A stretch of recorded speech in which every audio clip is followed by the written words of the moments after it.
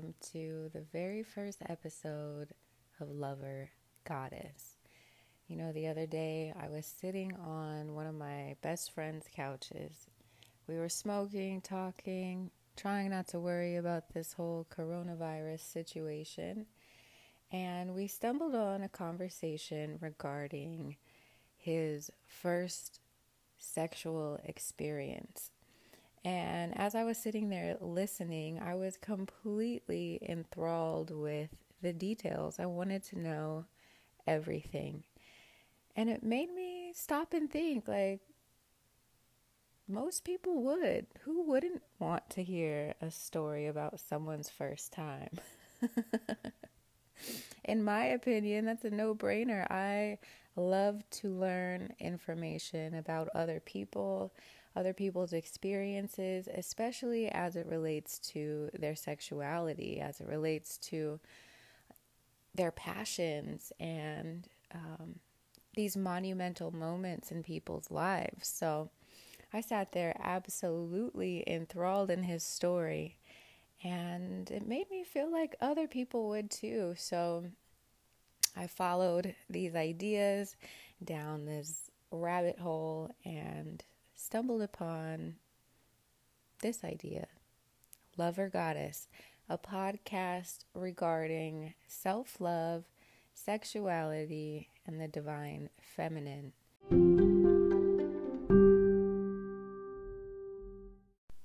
I have a passion for discussing sexuality. If I'm being completely honest, the topic has always interested me.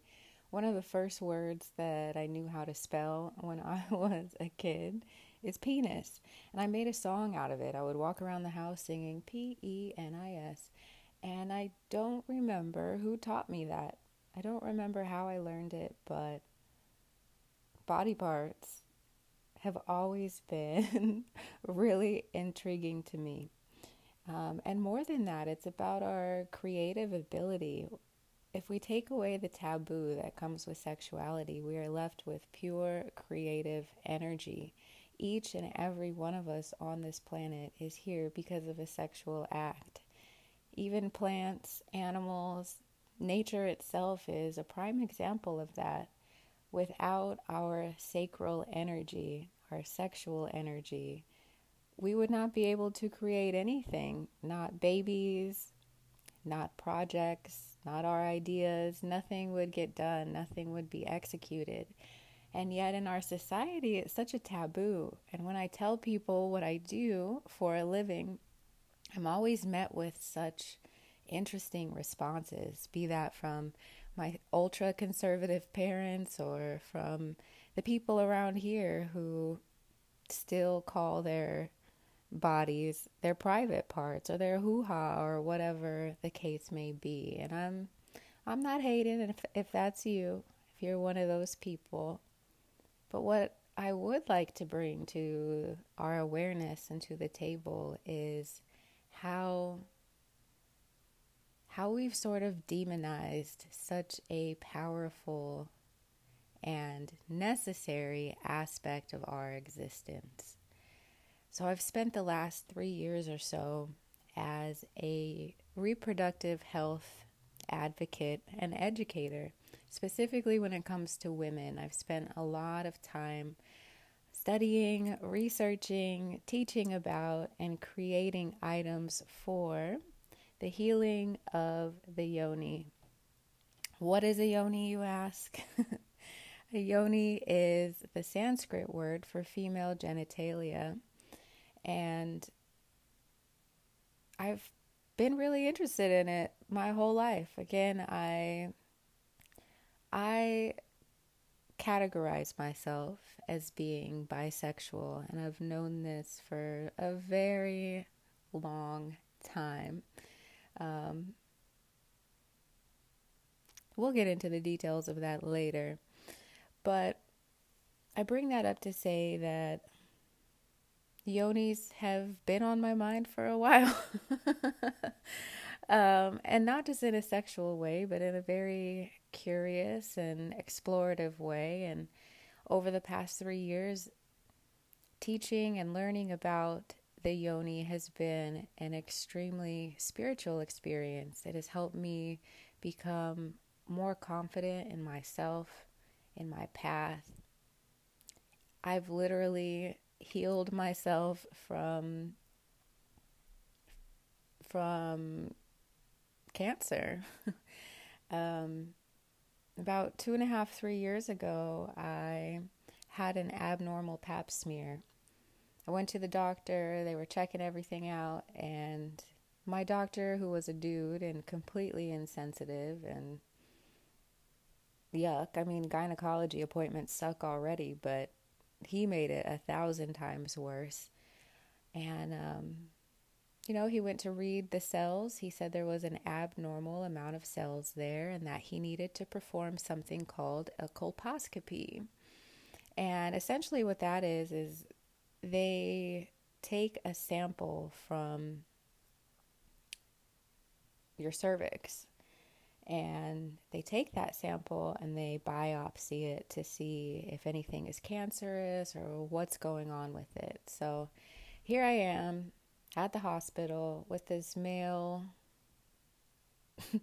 up in my vagina with his cold metal tools. And it was interesting too because they had the chair pointing with my head pointed toward the ground and my yoni up in the air. So he's like super, the whole thing was just uncomfortable, especially the part where he cut part of my tissue. He cut it right off of my vaginal wall, and that hurt, to say the least. And then I had to wait for 2 weeks for results. He told me if the results came back high grade, I would need to go in for a procedure where they would freeze my cervix and scrape off a couple millimeters. And he's like, oh, it's no big deal. We'll just scrape it off. But to me, this is my body, and I've never had anything like this happen before. And here you are talking about cancer and pre-cancer, and the whole thing was just really disconcerting. Long story short, 2 weeks later, he told me it was low grade and that I needed to come back in a year to assess if anything had gotten better or if I did, in fact, need a procedure. When I asked the doctor what I could do to support my health during that year, he said, oh, nothing. Just show up for your appointment. And that infuriated me. It's like, what do you mean? What do you mean there's nothing I can do but show up? If I wait a year and just show up, it's going to be too late. So that truly propelled me into the research and study of how to heal my yoni space, how to heal my traumas and recover. And I found a lot of things that you could do to support your yoni health. So I'm just completely confused by Western medicine and their claims. Their claims that there's nothing that can be done. All we can do is react. I don't believe that is true. So I've spent the last 2.5, 3 years teaching about all of the methods I've learned about for engaging with, healing, and learning about your reproductive and creative powers. I've had a lot of people react in a lot of different ways to me and to my journey and to my passion. And a lot of that has come from my family. I come from a really, really conservative family, and sex has always been a taboo. I was taught not to have sex before marriage. I was taught that masturbation is bad, that my body parts are essentially bad, that I needed to forget that they existed until some man put a ring on my finger. Well, guess what, y'all? I am 30 years old and I am not married. I'm cool with that. I'm just saying, if I would have waited to have sex till I was married, I'd be waiting a long time. So obviously things didn't go that direction for me, and I'm cool with that. I'm not so sure how the family feels, or especially now that I'm talking about it in a podcast. I'm sure that's not their favorite.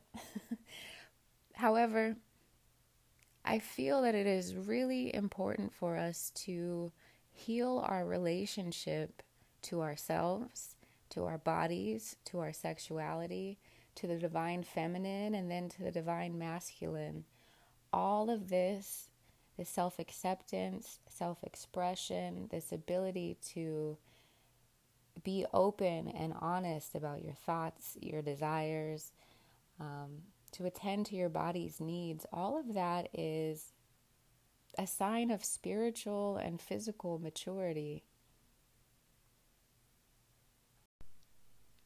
Growing up, I didn't feel like I could talk to anyone about these things. I didn't have that support. I didn't have that open channel of communication available to me. And I guess that's partially why I'm doing this podcast and why I want to talk about these messages and ensure that my story and the story of other individuals is more accessible, especially to you youngins out there. For everyone, really, but for the younger generation who is currently exploring their sexuality without any support. No one wants to talk about it, and yet everyone is doing it. It doesn't make any sense. So that's where I'm coming from. That's the context around this podcast. Why I want to do it, the types of things we're going to be talking about. I truly believe that your sexuality and your sexual expression is very much linked to your concept of self-love and self-care. There are issues and blessings regarding sexuality that often include questions of value and self-worth, and yeah, you guys know what I'm talking about, right? So that is what Lover Goddess is about. That was a long-winded introduction, some insight into my life. And oh, by the way, I mentioned the gynecology appointment, and a year later, I did go in to have another pap smear, and when they did that, everything came back normal. It's truly a testament to your body's ability to heal and to how important it is to have these conversations, to be able to talk openly about your body parts and about what you're doing to keep them healthy. If there were more people discussing their experiences, then that's more information, more resources that we can normalize for the younger generations and even for ourselves. Healing ourselves and our connection and relationship to our bodies and our sexual energy.